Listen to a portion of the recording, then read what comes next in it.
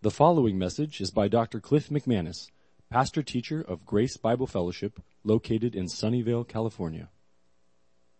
All right. Well, I mentioned that we were in Genesis. Some of you were not here last week. Some of you, maybe this is your first time today. Just so you know, we are going through the book of Genesis. Whoa, 50 chapters? No, I'm committed to the first 3 chapters, I said, because there are 50 chapters in Genesis.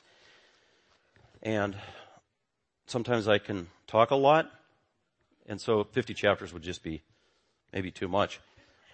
So at least I thought it'd be edifying and beneficial to go through the first 3 chapters of Genesis because it's so critical. It's the first book in the Bible. Those are the first 3 chapters in the Bible. They are absolutely foundational to understanding actually the rest of the Old Testament and also the New Testament and the full meaning of the Lord Jesus Christ. So there's much benefit to studying Genesis 1 through 3. And what we're doing is we're going verse by verse. The way God gave it, that's how we want to study it and apply it to our life. Just to bring you up to speed, if you weren't here last week, or maybe this is your first time today, this is about our 3rd message on Genesis. We're in chapter 1. We're doing verse 1 today.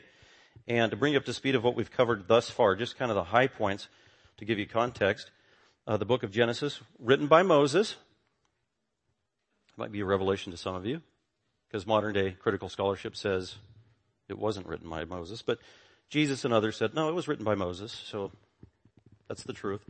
So that means it's about 1400 BC that it was written by Moses, as he was leading about 2 million Israelites out of Egypt into the Promised Land. This is when he wrote this book and the first 5 books of the Old Testament, 1400 BC. That means the book of Genesis is 3,400 years old, and we still have it completely intact. It's amazing because of the providential work of God preserving this wonderful book for us. We also noted that Jesus taught on the book of Genesis. He did it frequently, publicly, specifically. Many incidents he referred to right out of the book of Genesis. He taught it literally. He taught it authoritatively. So Jesus took Genesis at face value. And who was the greatest Old Testament teacher in the history of the earth and probably the universe? Jesus. And that was his view of Genesis. So that's really important to keep in mind, that he just took it at face value. It could be understood by anyone reading it because of the way God wrote it very clearly. And Jesus said it was literal, it was historical, it was binding, it was the Word of God, and it was beneficial for God's people to know. And so we want to emulate and follow the pattern of Jesus and the apostles, by the way, who took it literally.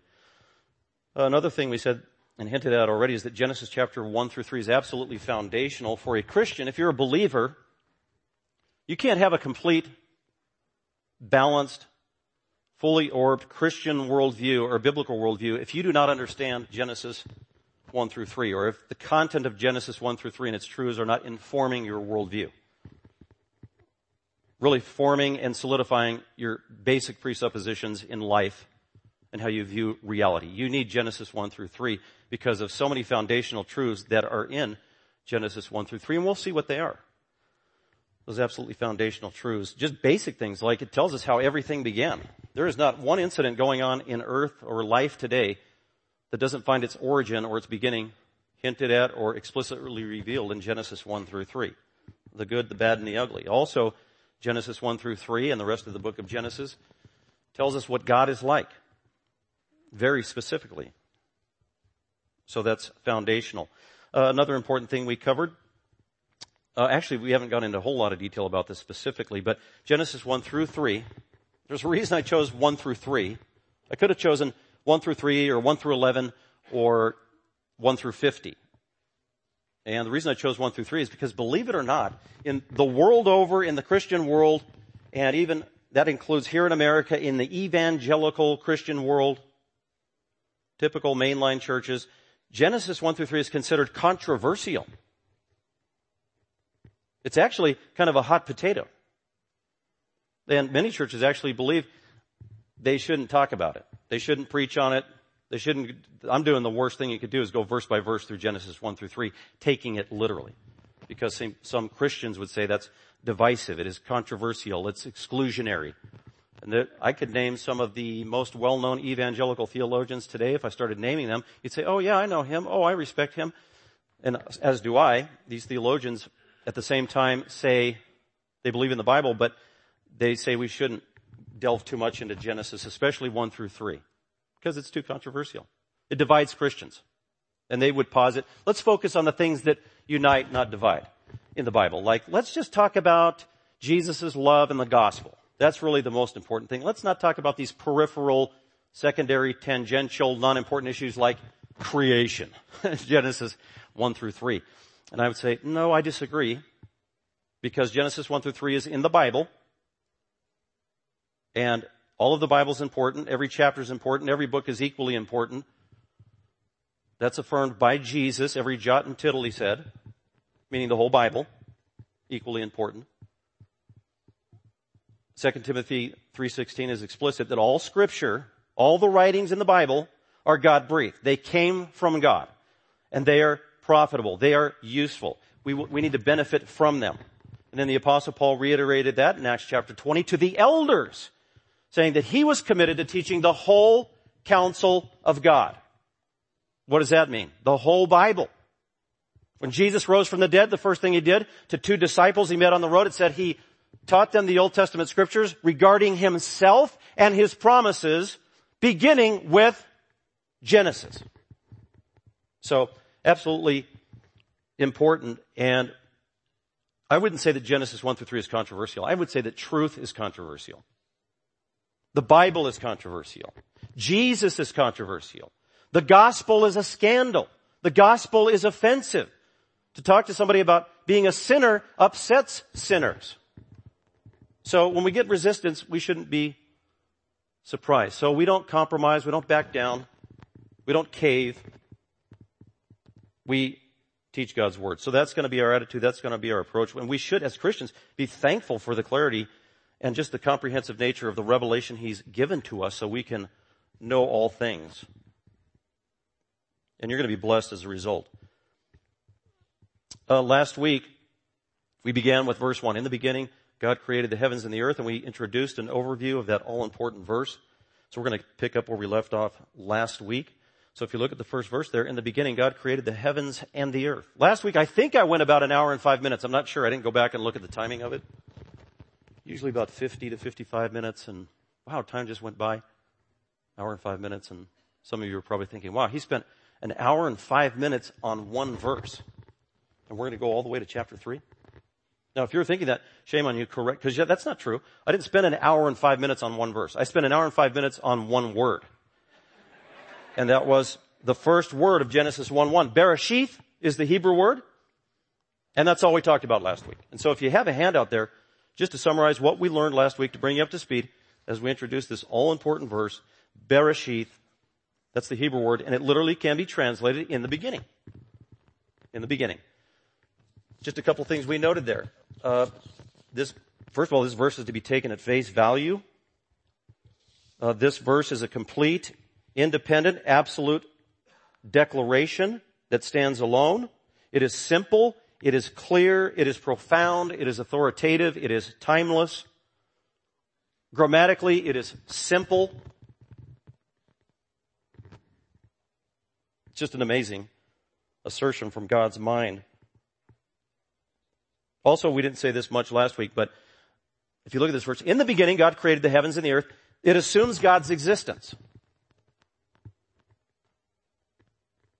which is very important for us as Christians because nowhere, including Genesis, nowhere in the Bible do you find God or the prophets or the scriptures trying to prove to an unbeliever the existence of God. Oh, come on, you got to believe in him. Here's why. Here's 9 reasons why.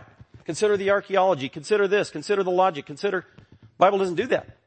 The prophets just declared, it is so. Thus saith the Lord. Thus saith the Lord. That was the prophet's favorite introductory statement. Thus saith the Lord. Here's what God said. Or even Jesus himself. It is written. It is written. It is written. Or have you not read? Have you not read? He's just assuming the Bible is true. And it assumes that God exists and he is. And God never defends himself. God doesn't need to defend himself. And so he doesn't defend himself even in the first verse of the Bible. It just declares that he is. Here is God, and here's what he did. And his creatures, every single one of us, whether you believe or not, all humans created by God, we are obligated to believe what God has said. Because he's the creator, we are the creature. And thus we see that great truth in this first verse. In the beginning, God created the heavens and the earth. Another note about this first verse of why it's so amazing. Why are some Christians afraid to go into the details of Genesis 1 through 3? I actually know pretty high-profile theologians, Christian theologians, they're actually embarrassed about Genesis 1 through 3. Actually, Genesis 1 through 11. They've said so. They're embarrassed about the Noah's Ark story. They're embarrassed about that talking snake story. They're embarrassed about Adam being made out of a pile of dirt story, Eve made out of a rib, God creating all things in 6 days. They're embarrassed. These are Christians. Why?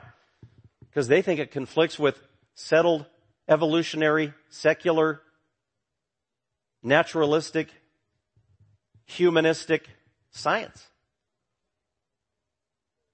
And so they say, they shy away from it because, boy, if you go into the details of Genesis 1 through 3, you're going to look non-scientific, you're going to look uneducated, you're going to look idiotic and like a moron. And that's actually what we're called. So they're embarrassed by the truth of it. So to summarize it, they say Genesis 1 through 3 is non-scientific or unscientific or contradicts settled science. Therefore, man, don't go into detail of Genesis 1 through 11, especially 1 through 3. It's embarrassing. It's unscientific. And as I read through Genesis 1 through 3, I'm thinking, I don't really see anything unscientific in it. Really. And it all comes down to a battle of presuppositions. Because if you were to ask me who is the greatest scientific mind in the universe, I would say God is. Really. Where did science come from? God invented science. God defines true science. Therefore, there's nothing in the Bible that God has given us that contradicts true science. And you can even see that in Genesis 1 through 3. We're going to highlight those things along the way. No, actually, Genesis 1 through 3 complements true, legitimate, bona fide, verifiable, empirical science. That is, if you have certain presuppositions, like you allow for an infinite almighty creator who can do anything he wants to. That's an important presupposition. And that's what we have here. There is a God, He's creator, He created all things, He established all things, He defines all things, He's totally sovereign, He's all powerful, He knows everything, He is perfect, He's sinless. He's chosen to reveal Himself and what He's done to humanity through His scriptures. And what He says is true, He's all powerful. And He's given us the gift of science in our life. Here's one scientific principle that's consistent with Genesis 1 that's actually quite profound. A few teachers along the way have pointed this out from Scripture. I think it is true and settled, even secular science today, that all of reality and all of existence as we know it, all of life as we know it, can be summarized and defined by 5 most basic components, realities, or elements. In other words, you don't have reality, you don't have life, you don't have existence without at least these 5 realities in science, from a scientific point of view. What are they? Time. You need time, energy, action, space, matter. Those 5 things, everything in life fits under the umbrella of those 5 elements. Time, energy, action, space, matter. No true scientist, even evolutionary secular scientist, would disagree with that or contend with that. I would say that's settled science. Universally. Time, energy, action, space, and matter. And the first verse in the Bible totally complements that reality. Because the first verse of the Bible has time, energy, action, space, and matter. Look at it. In the beginning, that's time. God, that's energy. Created, that's action. The heavens, that's space. And the earth, that's matter. That's very scientific. But often we aren't told those things. Often we don't think about those things. So we don't need to spend time trying to prove God exists or what He says is true. We as believers assume it to be so. So with that, let's go ahead and delve into the rest of chapter 1, verse 1. Last week, the main truth there on that statement, we were answering 4 questions from the verse 1. And these questions are actually universal questions that all of humanity desire to know and ask and find out. And the first one was when. When did all of this happen? When did it come about? How long has it been around? Those kind of questions. And the world offers its solutions. Well, it's eternal. Matter is eternal. We said no. Or maybe it came from the Big Bang, and the Big Bang happened 14 billion years ago. We said no.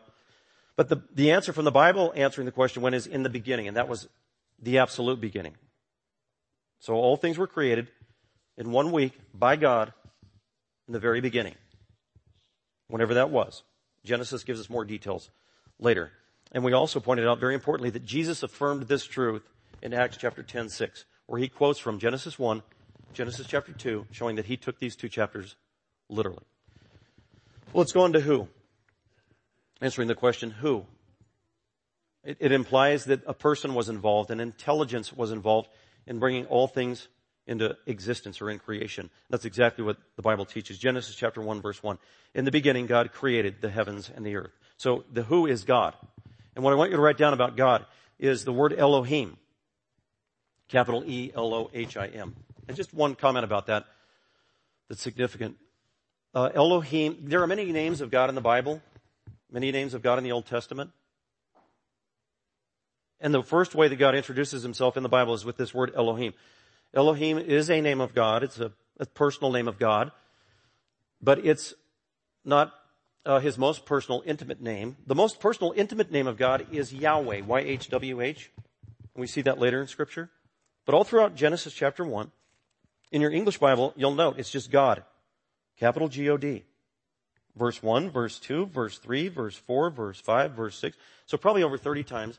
That's Elohim in your Bible. Now, in Hebrew, Elohim, it ends with an I-M. In Hebrew, that's plural.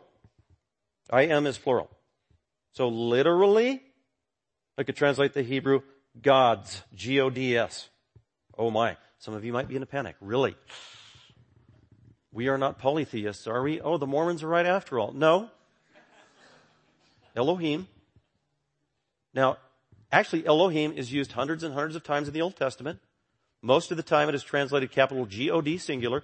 Every once in a while it's actually translated in your English Bible G-O-D-S. I think an example is in Genesis chapter 35, referring to a false idol, Elohim, and it's G-O-D-S. So what determines the translation? Context.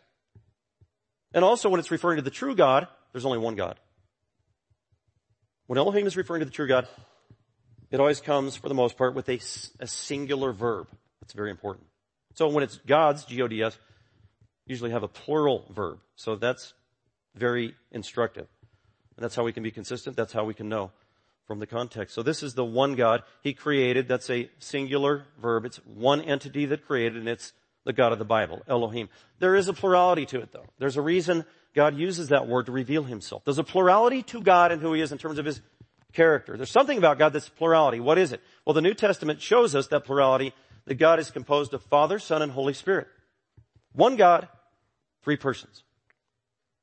That is the beautiful revelation of the New Testament. And that's why when Jesus said, go make disciples and baptize them, which we're about to do, baptize disciples who believed in the gospel of Christ, baptize them in the name of, the singular name of, not baptize them in the names, plural of, it's the singular name of the one God, Father, Son, and Holy Spirit. Totally consistent with Elohim in the Old Testament. The second point about Elohim is, if you look at Genesis chapter 2, we're going to get into this when we get to chapter 2. Chapter 2, verse 4, for the first time in Genesis, God is introduced as Lord God. And the Hebrew there is Yahweh Elohim. So Yahweh, his personal name, intimate name, relational name, is introduced for the first time in chapter 2 for a reason. In all of chapter 1, this is just talking about the God, the Creator. He's the Creator of all men. He is the judge of all men. All people are accountable to him. All people find their life, their origin, their source in him. So in that way, everybody is related to him as the Creator, and that's why it consistently uses Elohim, this one Creator God of the universe. And then more intimately later, introduced as the personal God to those who believe in him, Yahweh, or in the New Testament, Father, Son, and Holy Spirit. That is the answer to the question, who? Where did all of this come from? It came from God the Creator of every soul. It came from God the judge of every soul. And it is Yahweh Elohim, the creator and judge, who could also be the savior of anyone who believes. And he's been revealed in the New Testament as Father, Son, and Holy Spirit. And so we have the privilege today to celebrate the ordinances of the triune God of the universe, Father, Son, and Holy Spirit, as the Lord Jesus Christ came down, Jesus who helped the Father create all things, came down to the earth that he created, born of a virgin, no biological father, had no sin nature, lived for 33 years on this earth, lived sinlessly and perfectly with one mission, to die on a cross to be the substitute for sinners, to absorb the wrath of God the Father for their sin, and to be buried and to rise again as the Lord of glory. And he ascended back into heaven, and that's where Jesus is today, reigning over the world, reigning over his church, calling his disciples to go out and preach the gospel so that sinners might be saved. And so now we're actually going to transition into communion to highlight and think about and actually celebrate that great reality and message, the truth of the gospel of the Lord Jesus Christ. So right now I'm going to invite our ushers to go ahead and get the communion ready and bring that up. And I'm going to invite everybody here, just open up to 1 Corinthians 11, where Paul summarizes the meaning of communion. And after communion, we're just going to go right into our 3 baptisms of the day.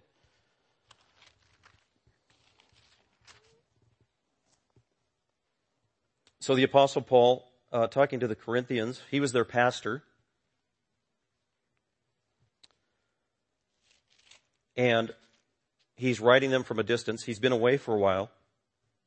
And they were having problems and division in the church. And so he wanted to remind them they need to be loving, they need to be unified, they need to be forgiving, especially when it comes to celebrating communion. And so in 1 Corinthians 11, verse 23, he reminds them of how he imparted the meaning of communion, the Lord's table, the Lord's Supper.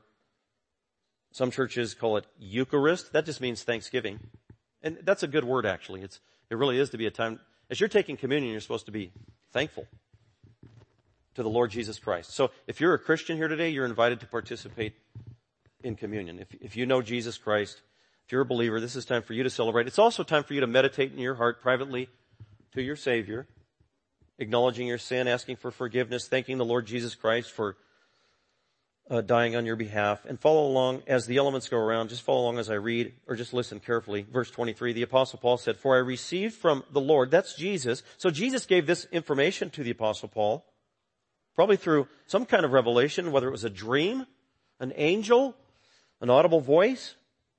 But that's what he means. I received from the Lord Jesus that which I also delivered to you regarding communion, that the Lord Jesus, in the night in which he was betrayed, he took bread, which becomes a symbol, verse 24. And when Jesus had given thanks, he broke the bread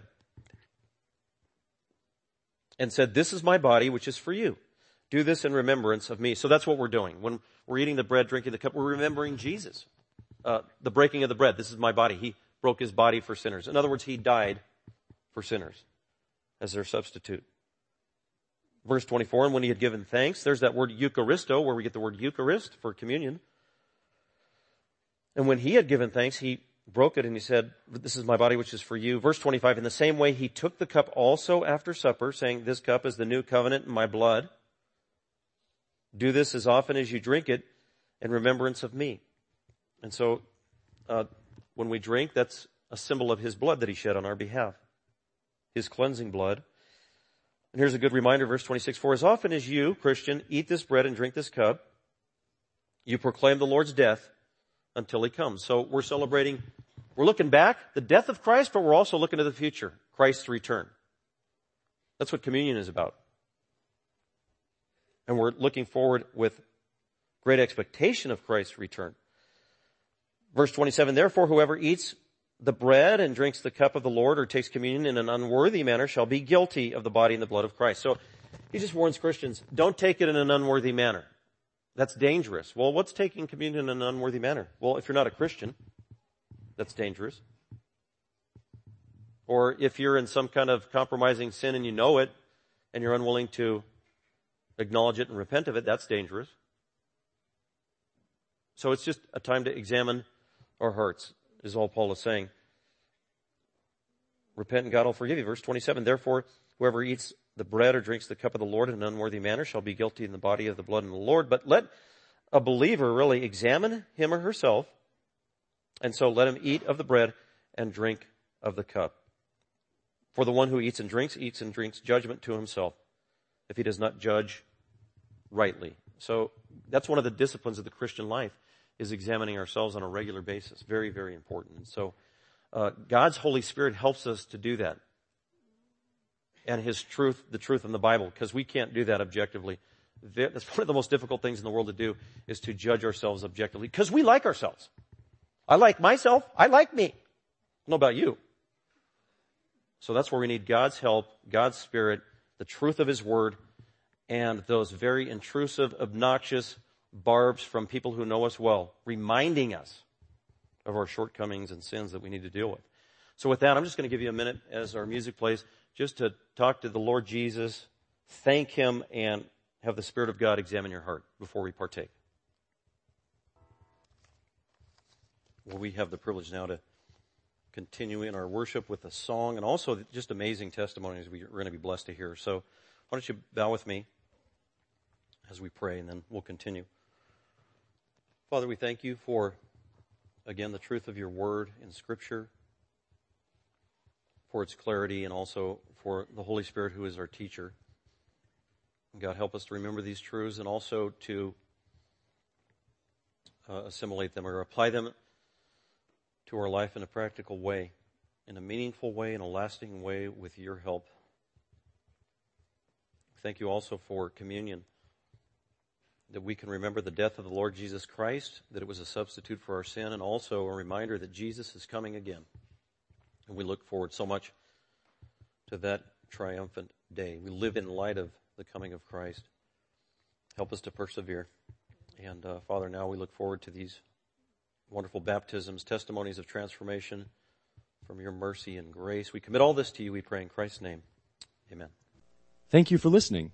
Dr. McManus is an author, seminary professor, and pastor-teacher of Grace Bible Fellowship. For more information about Grace Bible Fellowship, please visit our website at gbfsv.org or call us at 650-630-0009.